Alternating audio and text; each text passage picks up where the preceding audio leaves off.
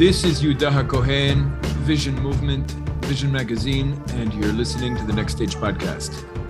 It was recently announced that former Israeli minister Yossi Beilin, one of the architects of the Oslo Accords, together with Hiba Husseini, are expected to present their plan for a confederation in this country to the United States and to the United Nations, and to discuss what this could mean, where it could lead. I asked my friend Yoel Oz, an activist, founder of the Abrahamic Movement NGO and author of Abrahamic Federation, a solution to the Israeli-Palestinian conflict, to come and join me on the program. Yoel, welcome to the show. Thank you so much for having me. It's a pleasure to be with you. All right, so as I said, Beilin and Husseini are going to present their confederation plan to the West. First of all, why is this important? I mean, people are coming up with plans all the time. I'm of the opinion that releasing plans is only relevant if it's going to be featured in the news, but this is being featured in some news. And I think that Yossi Beilin is one of the architects of the Oslo Accords and the two-state paradigm. Shifting over to a confederation model might look interesting on the surface, although I'm not convinced that this isn't just the same old two-state paradigm repackaged. What do you think?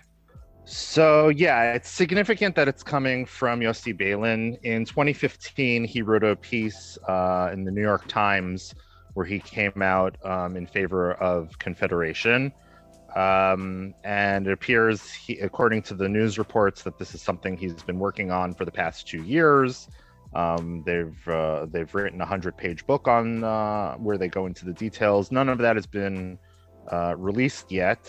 He's sort of, I think, creating some hype before he meets with the Secretary General of the UN and Deputy Secretary of State of the United States, Wendy Sherman. I think I read that he's meeting with an advisor to the Biden administration in the White House. So it's significant because he's, as you said, one of the architects of Oslo.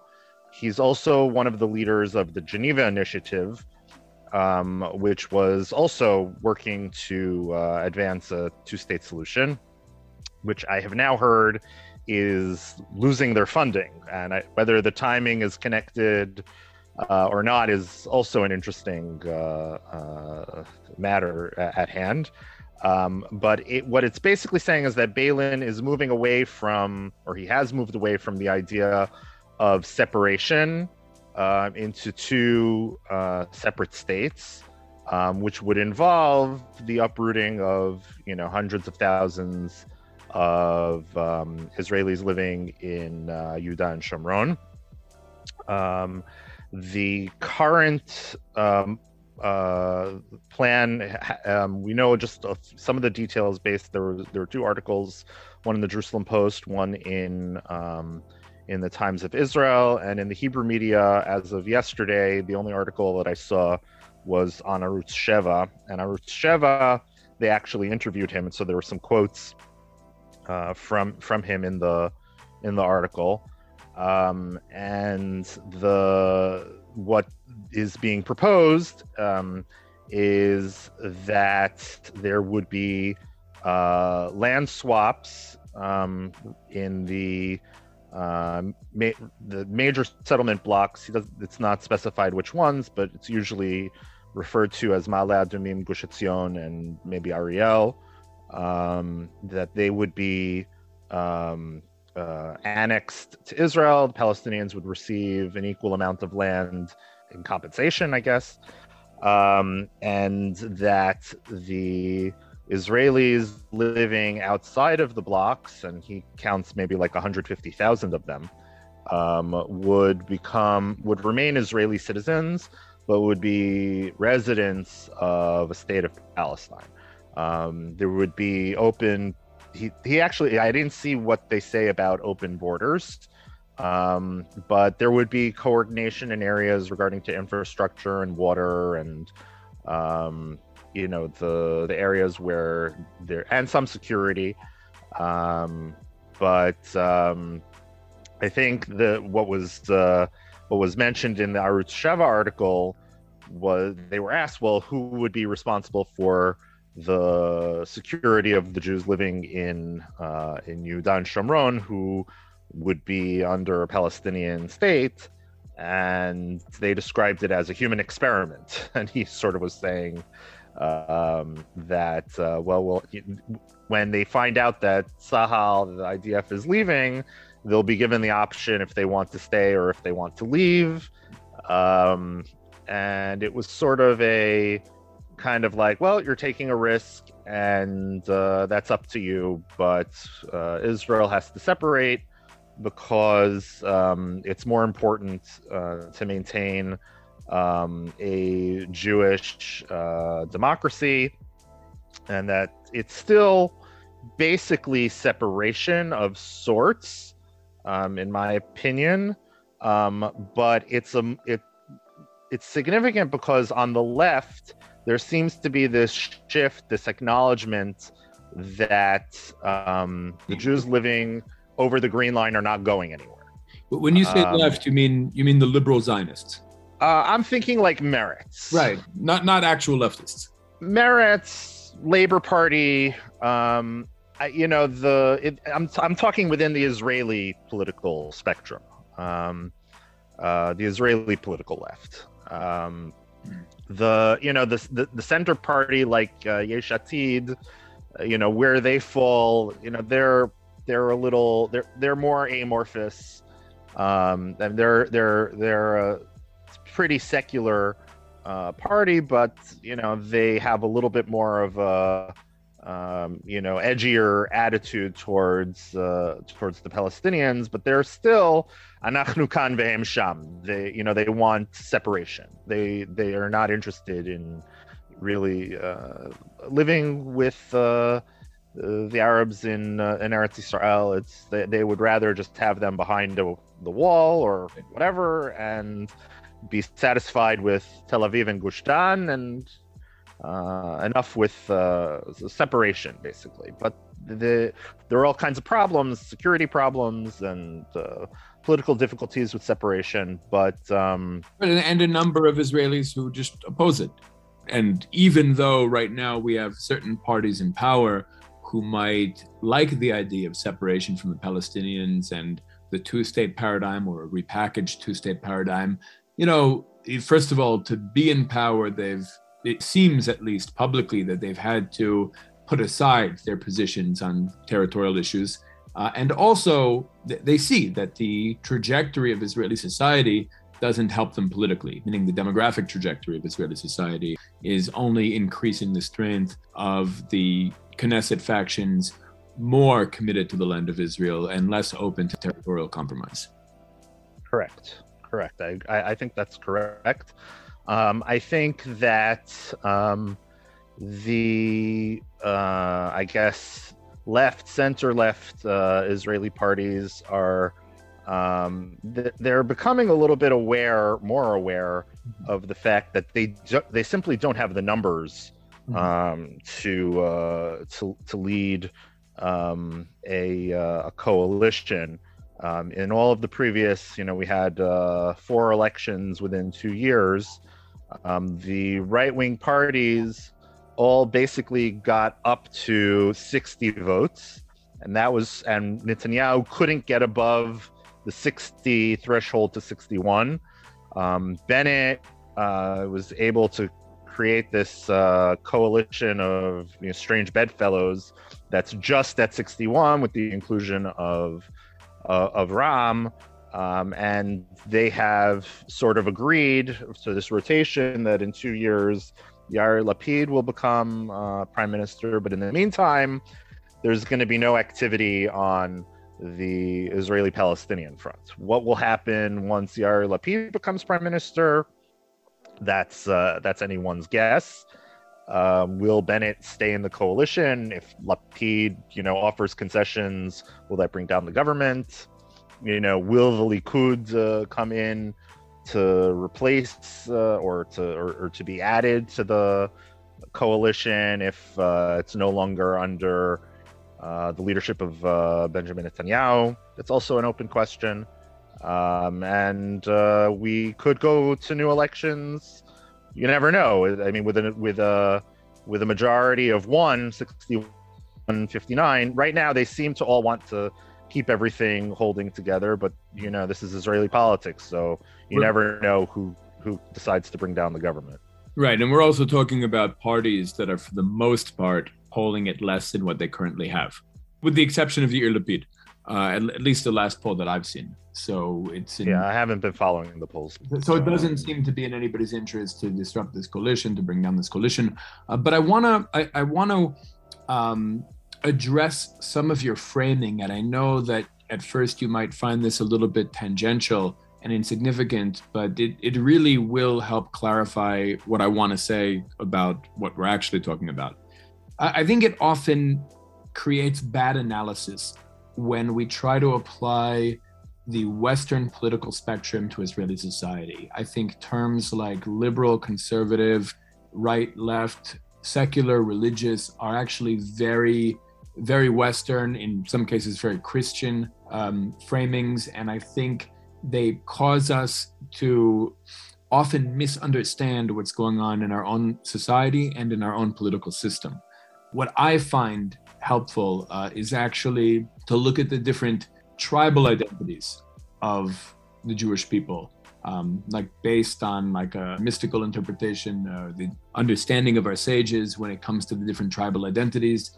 And each one, and you can see, like when you really like study these things, you can really see the personalities of the tribal identities shining into the world today through different sectors of the Jewish people, especially in Israeli society.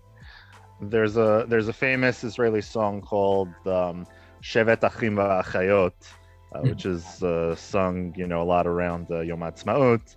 And there was a parody of it done on Eretz Nehederet called Eretz Shvatim U'Machanot. Mm-hmm. And it's a very biting parody, but this idea of Eretz Shvatim U'Machanot, that it's tribes and I'd say political camps, if you will, I think is an accurate description. So I agree with you that there is a tribal element.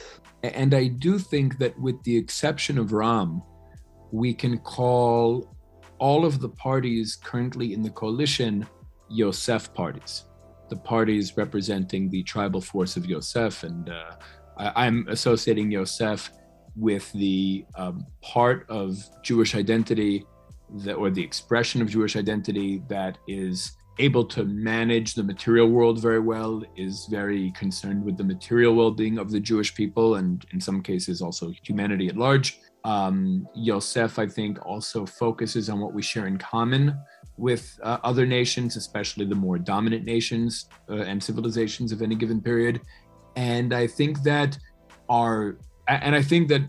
Zionism should be understood as the movement of Mashiach ben Yosef, as we see kind of the Gaon of Vilna hinting to in Kol HaTorah and Rav Kook making more explicit. And I think that if we look at Yosef... Are you referring to like Hamisped B'Yerushalayim with yes. Rav Kook? So, yes, that's right. Rav Kook's eulogy of Herzl. And if you're looking for a great elaboration on that, I would check out Manitu's Sefer on that eulogy. So I would say that the Zionism, what we call Zionism, and I think Zionism, we have to probably be careful how we define that, because I think that a lot of self-identified Zionists would use the word as a synonym for Jewish liberation and often apply that term to movements and figures that predated by thousands of years. I think that I'm more comfortable looking at Zionism as one of many Jewish liberation movements, one link in a very long chain, but a link that happened to have been A, very successful, and B, very unique in that it utilized European understandings of nationalism and even tools of colonialism. And perhaps that's what made it successful. It's a good question. That would be a tangential conversation. Oh, it's a sharp insight. That's a sharp insight. I agree. And I think Zionism also has a very dialectical relationship with the Haskalah, with the Jewish Enlightenment, because on the one hand, I think the Haskalah created the conditions that allowed for Zionism to come into being. On the other hand, Zionism is very much a rejection of many of the core ideas of the Haskalah, especially when it came to Jewish identity. But now that Zionism has kind of fulfilled its revolutionary role, meaning it rebuilt the Jewish people materially, like it brought us back to our land, it revived our language, it created a lot of infrastructure, focusing, of course, on what we share in common with other nations. It built the vessel, what we call the State of Israel. But now, because we haven't graduated to the next stage of actually filling that vessel with content, which I don't think Yosef can do. I think you need tribes like Yehuda to come and do that. Tribes that are more focused on what's unique about us, Jewish identity, our Torah, our history, our destiny, etc.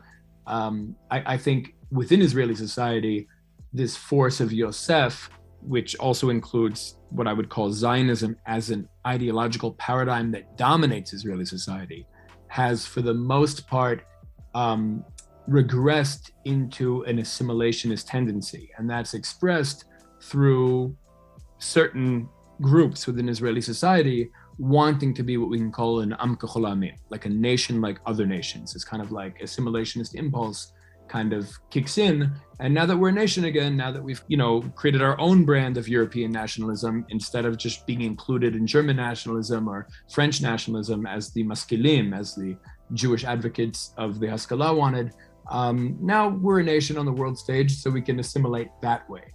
And I think that in Israeli society today, there is a fundamental conflict that really permeates almost every social and political issue that's hotly debated.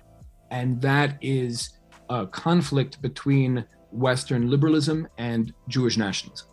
And I think ultimately, the goal is not for one side to win over the other. I think the goal is really to transcend the either or and to create a uniquely Hebrew model of universalism that can contribute new ways of thinking, new models, new structures, and answers to a lot of very pressing questions, not just in the state of Israel, but throughout the world, dealing with questions of social justice, minority rights, systemic oppression, and how to combat those. Like, I think that we need to do the work, and that's part of the work we need to do now that we've come back to the stage of history of actually creating a uniquely Jewish model of universalism that could actually challenge Western liberalism on its own ideological turf. But what I see happening today, and this is where I'm going to bring it back to our conversation about Yossi Beilin and this confederation plan, what I tend to see happening is this two-state paradigm, whether it's in the form of Oslo or in the form of confederation, kind of being driven by a desire to maintain the state of Israel as a part of the neoliberal Western order, and to be part of the West, to have a certain kind of society. I think often in Israeli society, when people use the word democracy, they often mean it as a synonym for Westernization. Meaning I would define democracy as any system that empowers people to be able to influence the structures they live under. That could be through voting, it could be through a participatory model. I would actually favor a participatory model. But I think that to me is democracy. And that's not how it's often used in Israeli society. I think it's often used as a word for defending the Western character or desired Western character of the state of Israel. And I think that there's a feeling that, and actually Ari Shavit wrote about this in his book, My Promised Land. There's a feeling among what we can call the Yosef Jews, the Yosef Israelis, the Zionists, actually, that there are certain threats, there are certain populations in this country who are threats to this idea of Israel existing as like a Jewish Rhodesia. And there are the Palestinians, that's maybe the number one threat. There are the Haredim, and there are the Mitnachlim, the Judeans, the West Bank Jews, or what we call the national religious.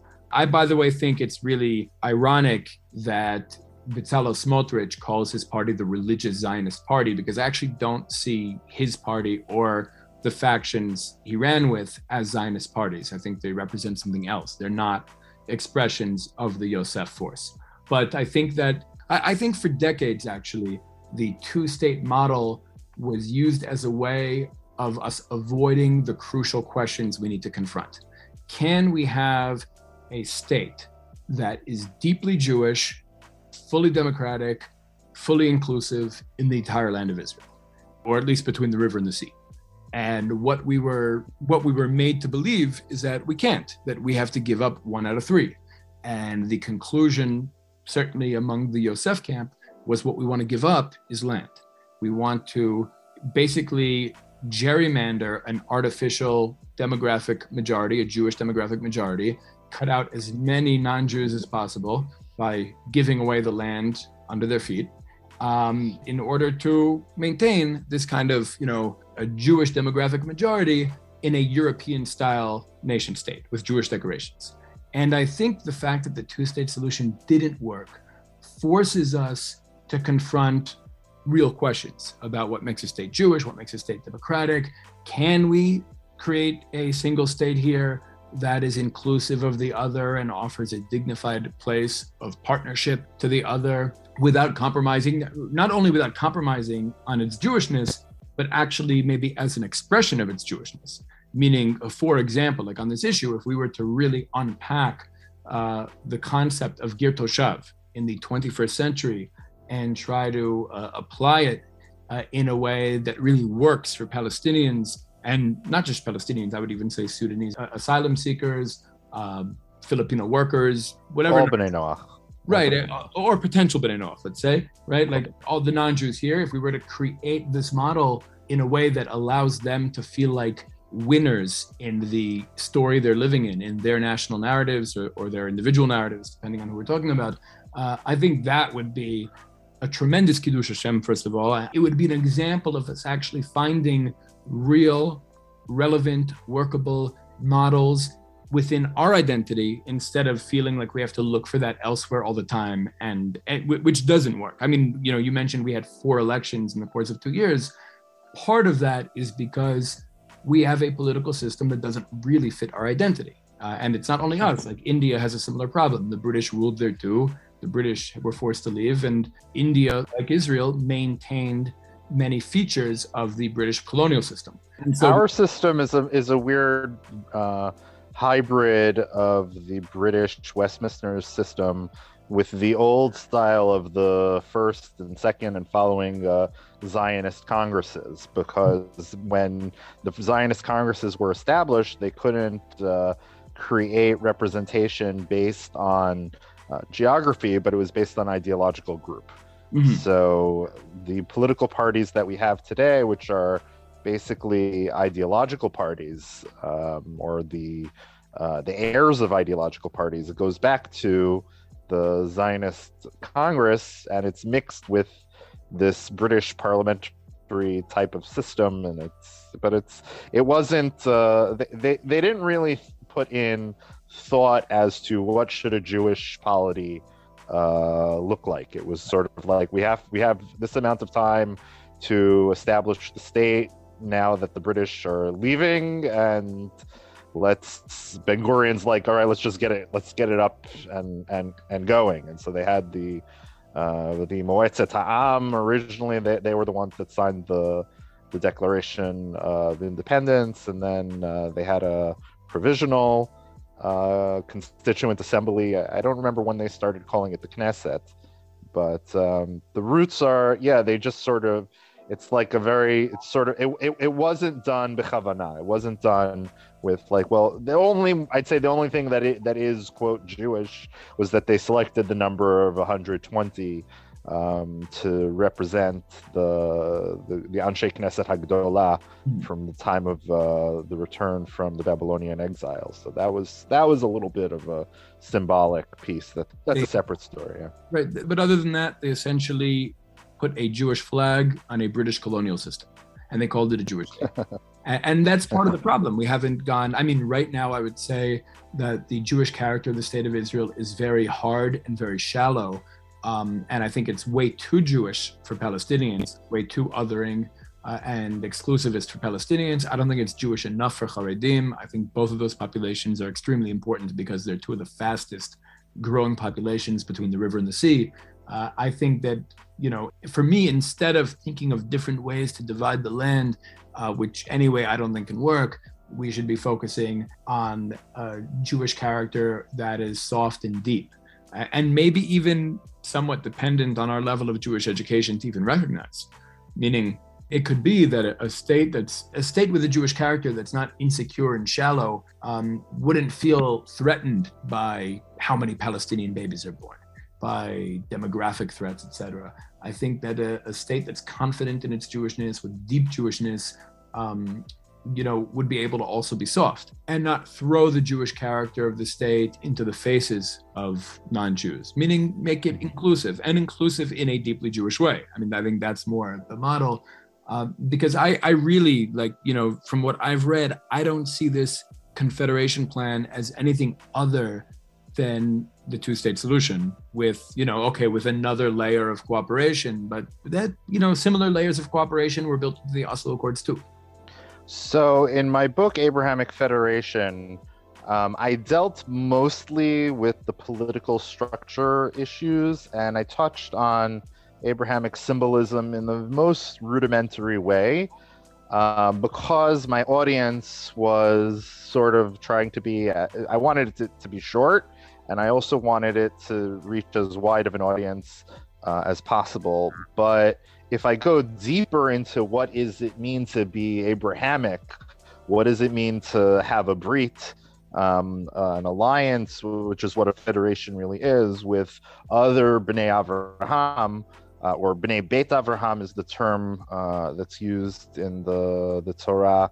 There are people who are Bnei Ishmael, who there was a brit done before the birth of Yitzchak with Ishmael, and there was also a brit at the same time done with Bnei Beit Avraham, Miknat Kaspo, Yilidei Beito. So there is a whole story of the brit of Avraham. The brit through Yitzchak is obviously a very special, unique brit. But there is also a notion, I think, within biblical texts of the Avraham as Av Hamon Goyim, that his progeny through Yitzchak have a special role, but he also has a role that's more universal, more global. Right. So that's something that I would, with you, I'd be happy to flesh that out.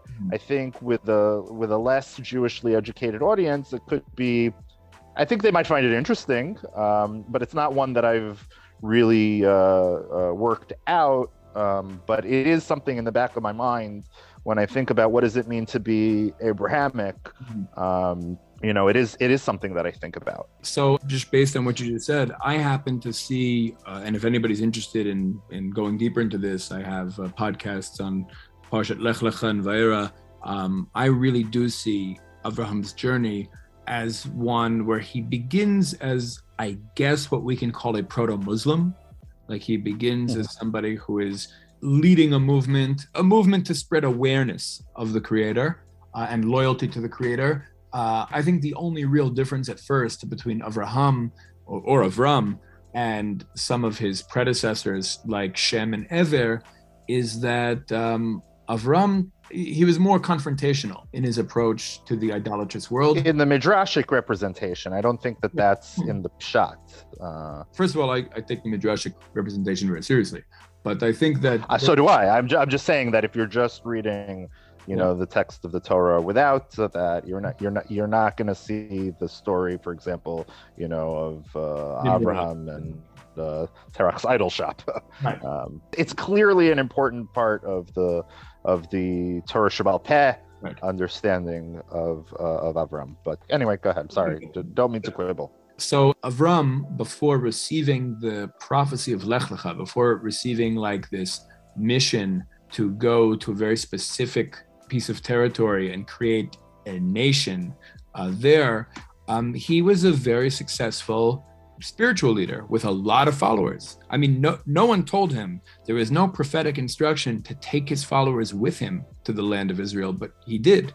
Because I think that for him, even though he was able to internalize intellectually and accept the idea that, yes, we are going to create a nation, it's going to happen. One day we're going to have children, right? We're also talking about a relatively elderly man with no kids and a lot of followers when he receives this prophecy. I think he was able to accept that intellectually, but meanwhile, day to day, he doesn't have kids yet, and he's a very successful spiritual leader. So I think it was hard for him to give that up initially. And I think we see this theme kind of repeat itself in his journey until he eventually does accept it. But in terms of Yishmael and Yitzchak, the way I tend to look at it is that Yishmael is the inheritor of Abraham's original mission, and Yitzchak is the inheritor of Abraham's second mission, his Lech Lecha mission, the mission to create a nation in the land of Israel. But ultimately, I think that these two missions are meant to work in partnership. Like, I don't think there needs to be any contradiction between them, any conflict between them. In fact, it's interesting in the Targum Onkelos, which is like you know it, but the listeners might not, that it's an Aramaic translation of our Torah. And what's interesting is that, and this is roughly 600 years, I think, before the birth of Muhammad.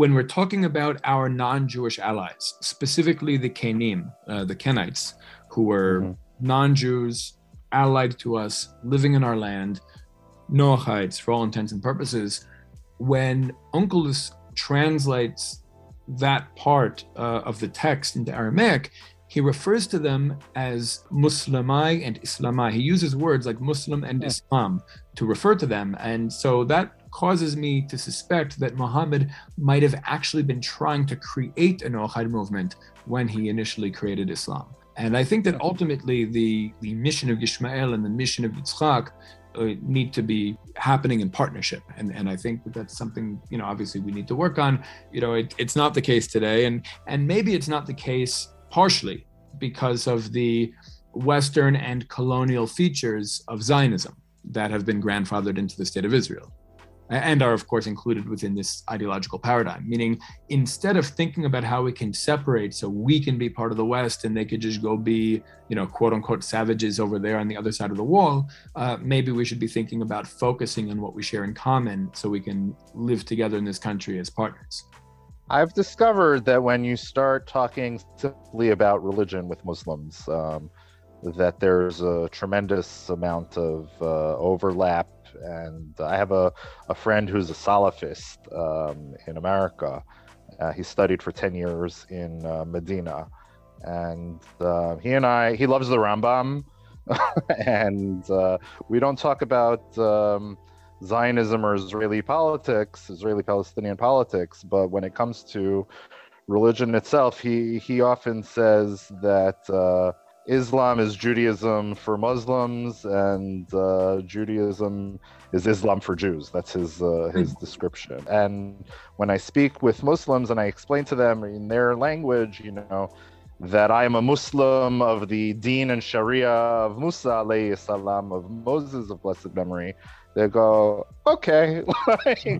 And there's like because there's a great respect. Obviously, there are areas of disagreement and theological difference, but they're minor compared with the theological differences with Christianity, for example.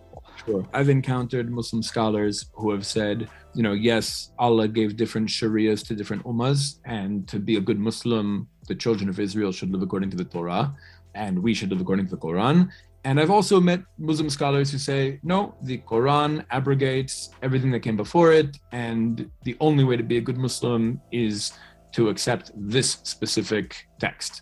And I think that, it's fluid in history, which school, which stream, which approach is most dominant within the Islamic world, just as there are different schools that gain and lose dominance, over the centuries within the Torah world.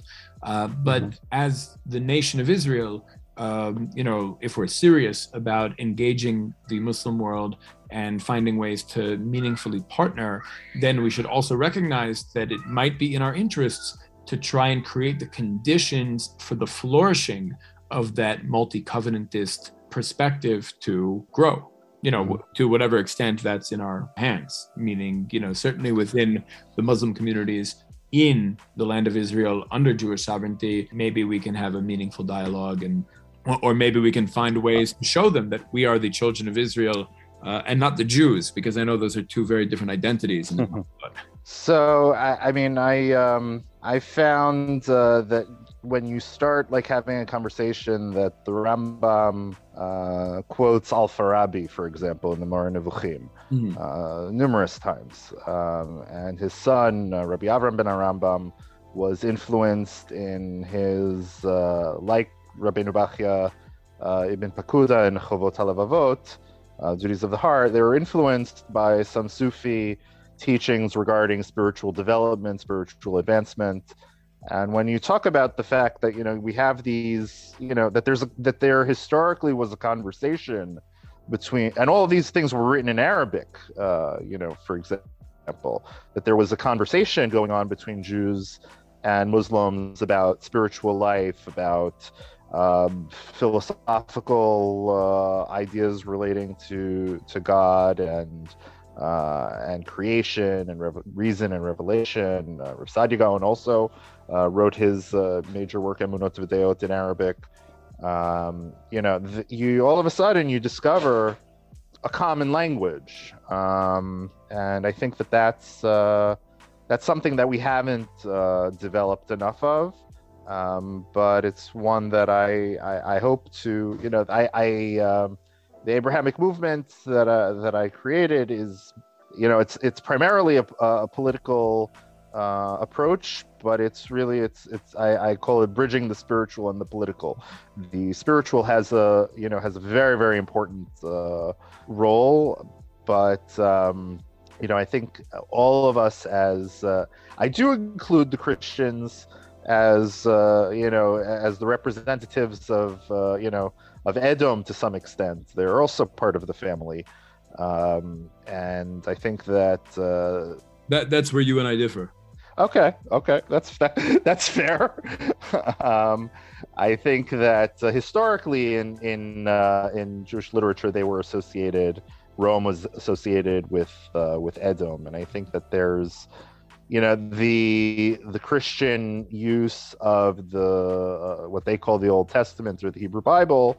I think there is a common language when we're not reading it as in everything is prefiguring Oto Ha'ish, and it's not and you're actually but if you're just reading Psalms and Tehillim and the texts of the story, for example, the stories of Avraham. When you're reading them with a Christian audience, you can read, Genesis, Sefer Bereshit.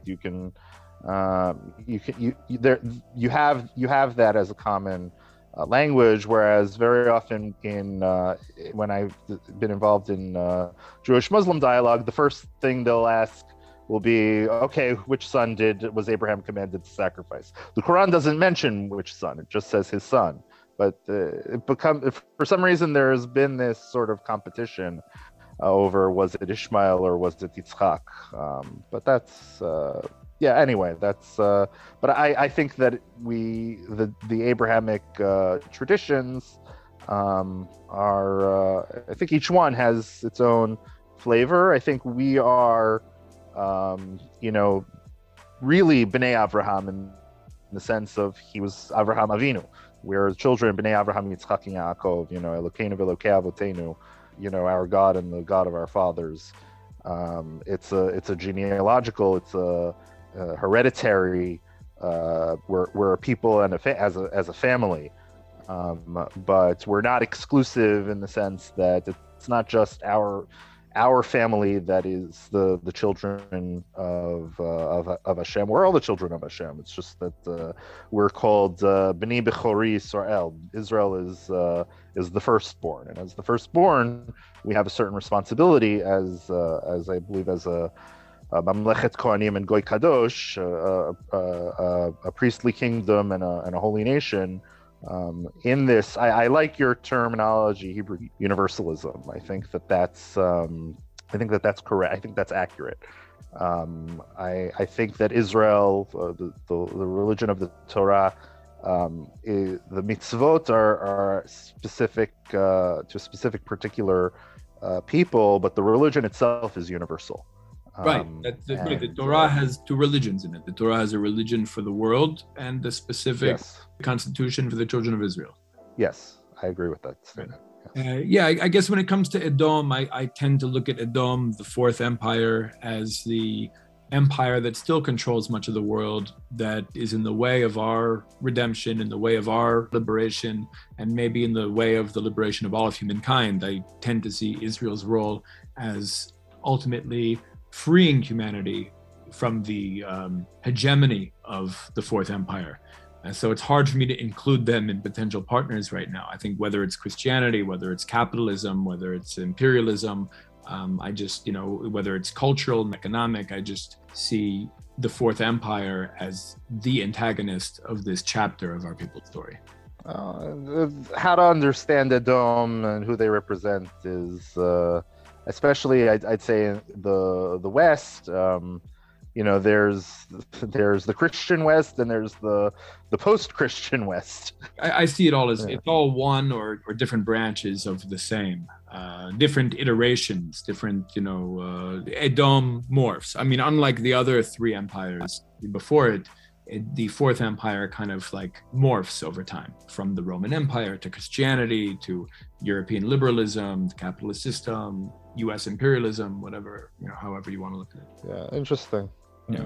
There's a lot to think about on that. But anyway, going back to what we were talking about. Let me ask you, how does your plan, you said, for an Abrahamic federation, first of all, maybe explain to our listeners the difference between Beilein's confederation plan and your understanding of federation, whether it's your Abrahamic federation plan or federation plans more broadly. What's the distinction? So I'll start out that I actually, my first book was called Abrahamic Confederation. So I was in the confederation world. I think that these are, terms in political science. The most well-known confederation today is the European Union.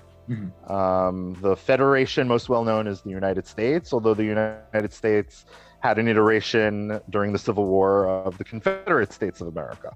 What a confederation ultimately is that there's more independence on the part of the constituent states or countries. They are more. The question is sovereignty and how we understand what the word sovereignty means. In the European Union, France and Germany are still, each one is a sovereign country. But sovereignty was being eroded as the European Union was becoming more of like a super federal state. And that's one of the things that triggered things like Brexit, because the British were upset about the amount of power that Brussels, which is the seat of government of the European Union, the European Parliament, that they were taking over the, independent nature of English government. So there's always sort of this tension within federations, confederations, over how much authority a central government should have, how much independence or sovereignty or that the constituent member states will have. So I actually, my first article was called "The Commonwealth of Abrahamic States." It was more just sort of like the Commonwealth of Nations of the British, the former members of the British Empire. It was more of a loose association. And then I started moving towards confederation, and then I started slowly moving towards federation.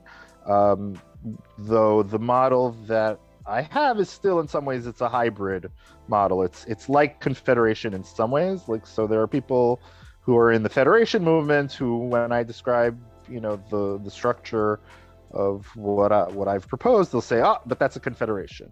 I also spoke with a law professor once, and I asked him, what's the difference between federation and confederation? He said it's just a word. It doesn't it doesn't mean anything. So I think the word federation is also just it's lacking three letters.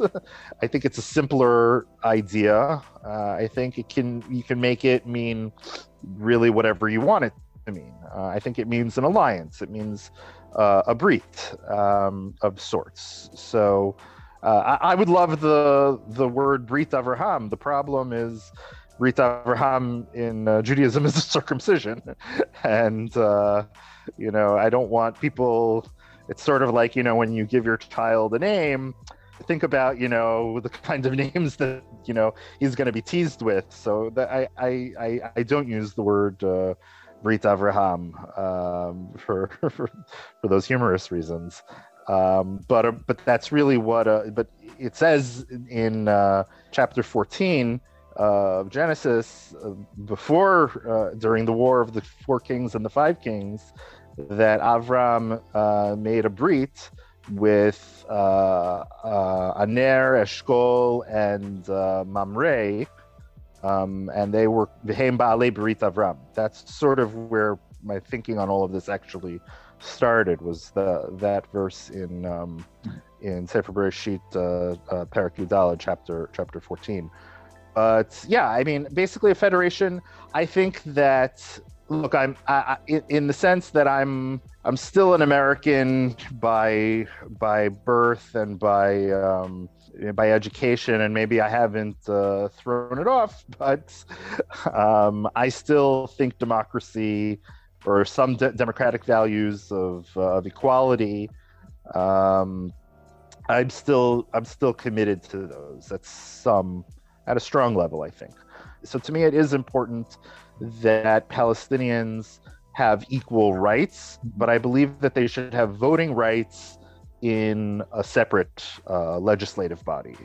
So I think that we can provide them, just like if you're from New York and you go to New Jersey and you're driving on the New Jersey Turnpike and you get stopped for speeding by a Jersey state trooper, you still have all of the federal rights as a U.S. citizen, but if you get a ticket, you have to, and you want to fight the ticket, you have to go to court in New Jersey. You have to deal with New Jersey law. We don't even think about it so much. I lived in the Washington D.C. area. I would travel, to work during every day. I'd travel to Virginia and then from D.C. to Virginia and then to Maryland, and then I would go back, and I was in 3 different jurisdictions, and you don't even realize it. But I did get a speeding ticket one day in Virginia, and I had to go to court in Virginia. So that, even though I was a DC resident, so I think equal rights is important. Having the Jewish, the question is, the voting rights and the Knesset, and I think you're right about that. For most Israelis, it's about having like a Jewish ethnocracy. Like it's not a real, as I think you're correct, it's not like Jewish in the sense that it has real Torah content to it, or at least even the Torah parties are very, very divided.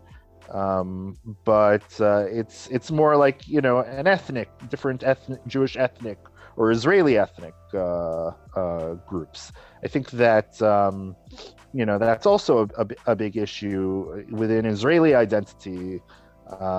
Secular or less religious. Like what exactly is Jewish about the identity?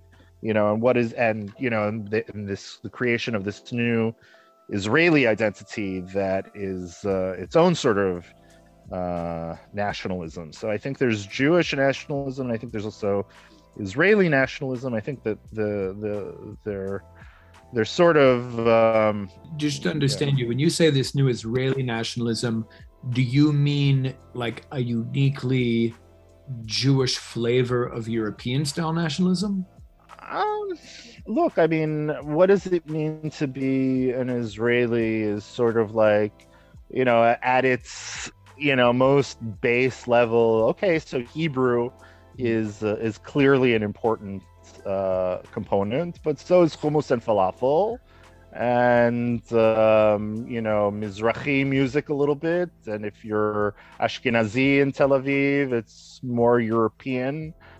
I think there's Israeli culture, That is, my father's Zichrono Livracha was Israeli, and I grew up in America, Mhm. so I always was kind of like, questioning, what kind of identity do I have, and my identity in America was very much Jewish, and I'd say in Israel it's still very Jewish. I wouldn't say I'm very Israeli. I think, in a lot of ways, I'm still very American, but it's an identity that comes from, certain, it's just geography, the TV shows you watch, the books you read, so the English language. I mean, obviously, we're speaking in English, so there is that element, even though I'm fluent in Hebrew, I speak Hebrew, I write in Hebrew, but my mama lashon, my native tongue, is English, and so I think, it's sort of sometimes it's hard to break out of those categories. You're often doing, as an American ole in Israel, you're often doing a lot of translating, and I think even Jewishly, there's a lot, like, because everybody speaks Hebrew, we think we all speak the same language, but it's not true, because I think that if you're educated in Talmud, for example, you speak a completely different language than secular Israelis speak. You have an awareness of a body of literature, of a style of thinking, of a history, of a heritage, of centuries that is missing in the modern Israeli consciousness. It's funny. I've been here 20 years, but I've probably spent most, if not all of that time, living in a very specific part of Israeli society. Whether I was living in Kiryat Moshe, which is kind of like, the Rav Kook neighborhood of Jerusalem, right? They get Machon Meir, Merkaz Harav. Yeah, when I was living there, Rav Tau lived there, Rav Mordechai Eliyahu Zatzal lived there. I lived in Ma'ale Zeitim. I lived on different mountaintops, in the West Bank and urban neighborhoods in East Jerusalem, in very national religious circles. Today, I live on a mountaintop just north of Beit El.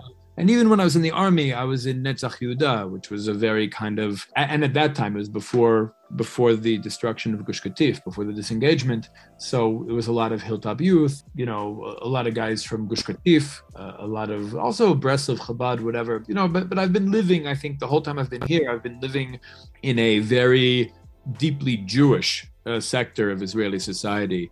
And even though I come in contact with, I guess what you're portraying as a more less deep sector of Israeli society, I know that the sector I'm a part of is growing and that sector is shrinking. And as time progresses, I think those with much more connection, much deeper roots in this land and in this culture and this identity are going to become more and more dominant in society. And I think that's a good thing, both in terms of our national development and in terms of the potential relationships we can have with our neighbors.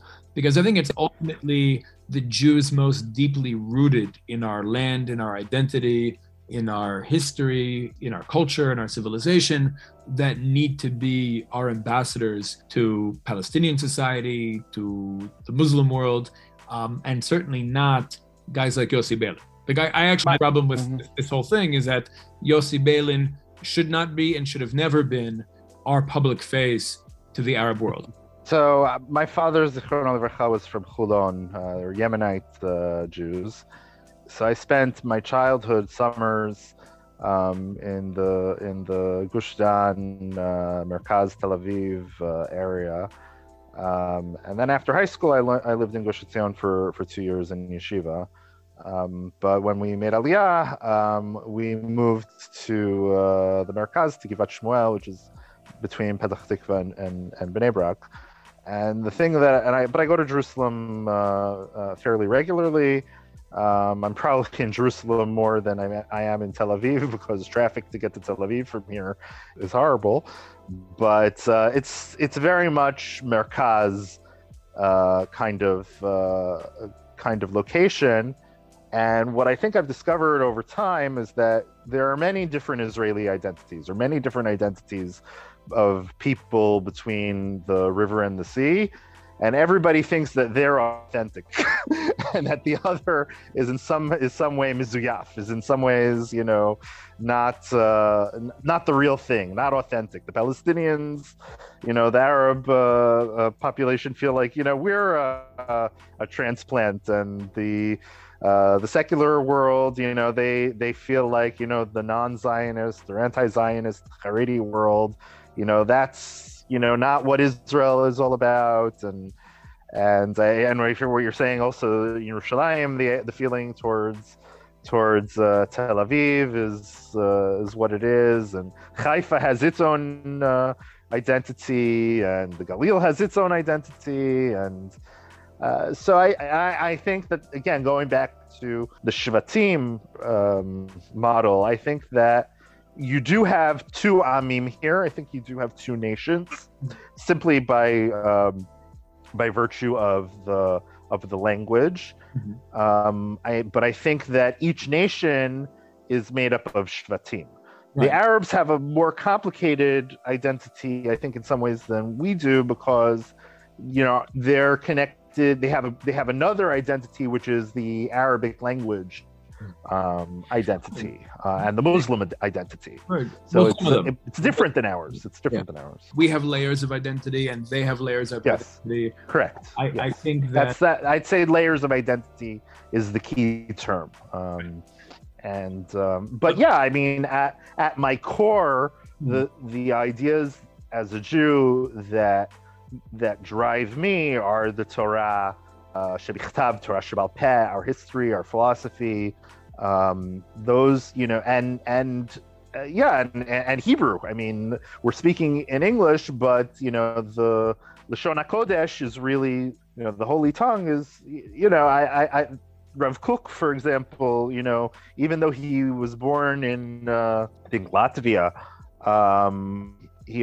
his parents spoke to him only in Lashon HaKodesh, only in Hebrew, growing up. It's one of the reasons his Hebrew was so beautiful. And the Maskilim, you meant going back to them, the revival of Hebrew as a language of letters and a spoken language, and a poetic language, and from prose, that was also part of our Renaissance. The Hebrew today is very functional, but it obviously, it has extremely deep meaning. Like I mentioned, reading the Psalms with, I have Christian friends, and we talk about the Psalms together, and they're very moved by the poetry of Tehillim, and I say to them, but you have no idea how good it is in Hebrew. We read it in the original, the Piyutim, or the liturgy of Jewish prayer. It's something that I think that's for me, that's really the core. But I did grow up in English-speaking countries, so I also have a connection to you get to Israel, and you're thrown into the Anglo tribe, so you're with the Brits, and you're with the Australians, and with the South Africans, and it's like, okay, so we speak English, but we have a little bit, there is a common heritage connection with that British Empire story. We all, we know about Shakespeare in the original also, and Shakespeare's great literature. But if you're an Israeli, I guess they have liot or lo liot, zoya sheila, to be or not to be, that is the question. But it's not the same, because there's a difference between reading something in the original and reading some, although Shakespeare in English is not exactly easy for a modern English speaker to understand either. That's languages evolve, parallel to biblical Hebrew. Yeah, right, meaning languages evolve. And just like when people try to say that modern Hebrew is some new colonial invention, it's not. It's in some way not. Right, meaning that it's just like reading Hebrew from different time periods, or reading English from different time periods won't match the English that's spoken in Los Angeles today. languages evolve over time. I want to say, in terms of what you said about the different tribes of Israel and each one seeing itself as the most important or central, I think that's an important point. First of all, on a personal level, I've, over the last 20 years, I've experienced myself transitioning, I guess, between from what I would relate to as the tribal force of Levi to the tribal force of Yehuda. Even though biologically I'm Levi, I'm a Kohen from the tribe of Levi. So biologically, I'm definitely coming from the tribe of Levi. But, on a identity level, I tend to look at Levi and Yehuda as having the same ideological paradigm, the same understanding of Jewish identity and Jewish history and Torah, etc. The difference, I think, is that Levi has more trouble understanding the value of the other perspectives, whereas Yehuda, what makes Yehuda interesting and important, and a leadership tribe, is that Yehuda, more than any other tribe, I think, is able to see the value in all the other tribes. And that's, I think, what's missing. Right now, I think most of Israeli society recognizes that we are a collection of different tribal identities, however they want to divide that. But there's this idea that the glue holding us together has to be the values of Yosef, the ideological paradigm of Zionism, values of Western liberalism. And I think that we need to challenge that. We need to say that that has its place. First of all, that's brought us very far. I happen to think that Zionism is over and we need to replace it with a new Jewish liberation ideology. But it definitely made tremendous contributions, also made a bit of a mess, also hurt other people. And I think what comes next really needs to rectify it. When we look at the first three kings of Israel, I really do relate to the Torah as Nevuah. I think it's prophecy meant to tell us about ourselves now. And when we look at the first three kings of Israel... Exactly. So we see Shaul, David, and Shlomo, okay? I would say Shaul is Tzionut. Shaul is Zionism. Shaul is focused on the material well-being of the Jewish people, the unity of the Jewish people, being strong, being able to defend ourselves in our land. That is the kingship of Shaul. David is the next level, which I actually associate with the national religious community. Many of the Talmidei Rav Kook, the idea of wanting our state to not just be about the material well-being of our people, but also to express a certain identity, a desire to reconnect with Judea and Samaria in a very strong way. Har HaBayit, there are a lot of people who are interested in the temple, but ultimately David cannot build a temple. David fights the wars, and we have many institutions today, whether it's in Eli, Atzmona, or elsewhere, that produce, national religious super soldiers. Like David is a warrior, but it's ultimately Shlomo that's what I would call the Hebrew Universalist stage, the stage that's able to actually connect to humanity in a very positive way and influence humanity in a very positive way. But when you look at, and this might be controversial, when you look at the last major action David takes, this is at the end of Shmuel Bet, before transitioning to the Shlomo stage, David has to acknowledge and rectify the crimes of Shaul against non-Jews living under our rule, the Givonim, right? Meaning that I think in order for the national religious, specifically my camp, and I mean it, when I say national religious, I don't mean it broadly. I really mean the Kav and maybe a few other, I'm talking about a very specific ideology, right? I think it's specifically the national religious who have to, in order for us to get to the Shlomo stage, the Hebrew Universalist stage, acknowledge and work to rectify the way Zionism hurt another people. And I was very disappointed, I'll be honest. I was so excited and so hopeful at the possibility of a government that would have included Shas and the Ashkenazi Haredim and Smotrich and Noam and Ben Gvir and Mansour Abbas. I really wanted to see Ra'am sit together with the Haredi and national religious parties together, and Likud. And it was especially frustrating that it was Smotrich, of all people, who really prevented that from happening. And that showed me we are not ready, meaning my camp is not ready. My camp is not ready to take the necessary step forward in order to advance the Geulah process as I see it needing to advance.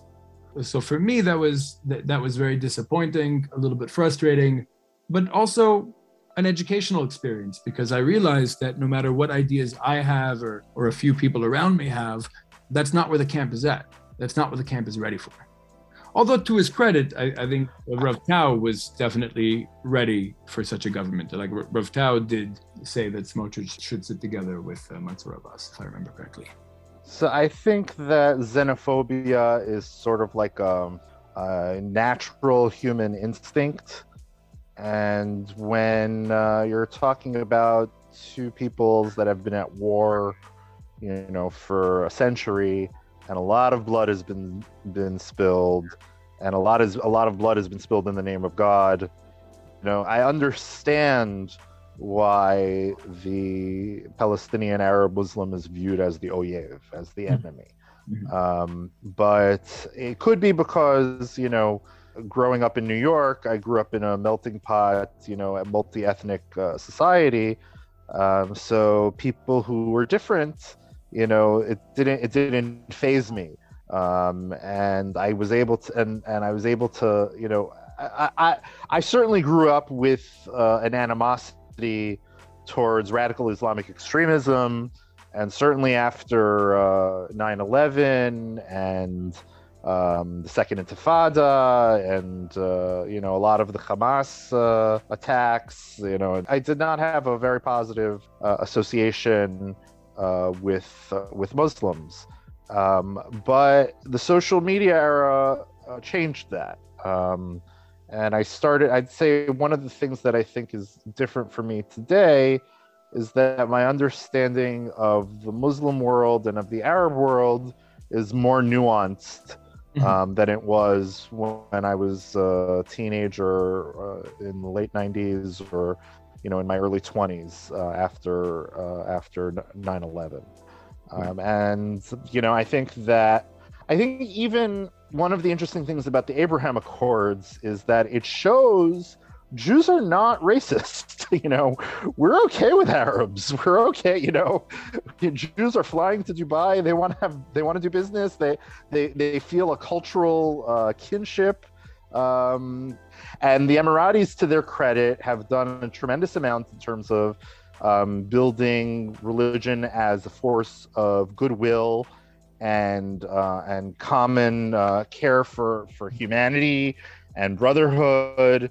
And I think that Israelis, when you say to them, not all, there are Muslims like the Emiratis, and to understand that not all Muslims and not all of Islam is the same. And when they say, Mansour Abbas is from the Muslim Brotherhood, I think that they don't know the difference between the northern branch and the southern branch, and that Mansour Abbas's mentor was a close personal friend of Rav Menachem Fruman, and we're sort of seeing the fruits of that original dialogue that Rav Fruman was making with Muslim spiritual figures. The very fact that a Muslim Brotherhood person is speaking about coexistence with the Jews, it's something we should be celebrating, instead of, this is a major accomplishment. This is a win. It's not the end. It's not the best. It's not like, but I think, it's something that we should be trying to build off of. But I understand there's a lot of anger. There's a lot of pain. There's a lot of hate. And, it's already over 100 years of conflict. I understand. And that's not, you're right. It's not, I think racism is the wrong word. I think the correct term might be ethnic beef, like meaning there's an ethnic conflict between, at least from the Israeli perspective. I think from the Palestinian perspective, it's an anti-colonial struggle. But from the Israeli side, I think it's perceived as a national conflict between two peoples, and that's been going on for over 100 years now. And untangling that is complicated. In any case, I have to tell you, when it comes to this whole idea of confederation, I can't get on board. I'm coming from the perspective and from the camp that won't accept any foreign sovereignty over the land of Israel. It's just a non-starter for me. I am obviously happy to create the type of Jewish state, what I experience as a Jewish state, that will be inclusive and create dignified space for the other, and obviously include them in our democratic process. Of course, I support a participatory democracy, as I mentioned earlier, which I think makes democracy almost irrelevant anyway.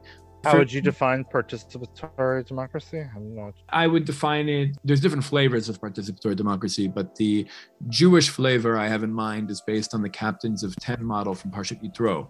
It would basically involve me and 9 other people on my mountain getting together Sunday night to talk about everything from road safety to education to diplomacy and, defense. And these days, I guess, COVID measures as well. And select one person to be a captain of 10, which is, for argument's sake, say it's me. Then I go to a second meeting on Monday night with 9 other captains of 10 from different neighborhoods, maybe inside Beit El. And then let's say I become the captain of hundreds, right? So I'm a captain of hundreds, and I go to a meeting with 9 other captains of hundreds on the third night, right, from the whole area, let's say like north of Jerusalem, from Psagot and Ofra and Beit El and, and maybe Shiloh and Eli. And, and then eventually somebody goes to Knesset. And every week, a captain has to go back to their meeting and say what they did in Knesset, and they can be recalled each week at any one of those levels, meaning at any one of those levels, they can be told, you know what, you're not our captain anymore. You did not represent us. We told you to do X and you did Y. You're no longer representing us. Everybody should have the right to be part of a group of 10.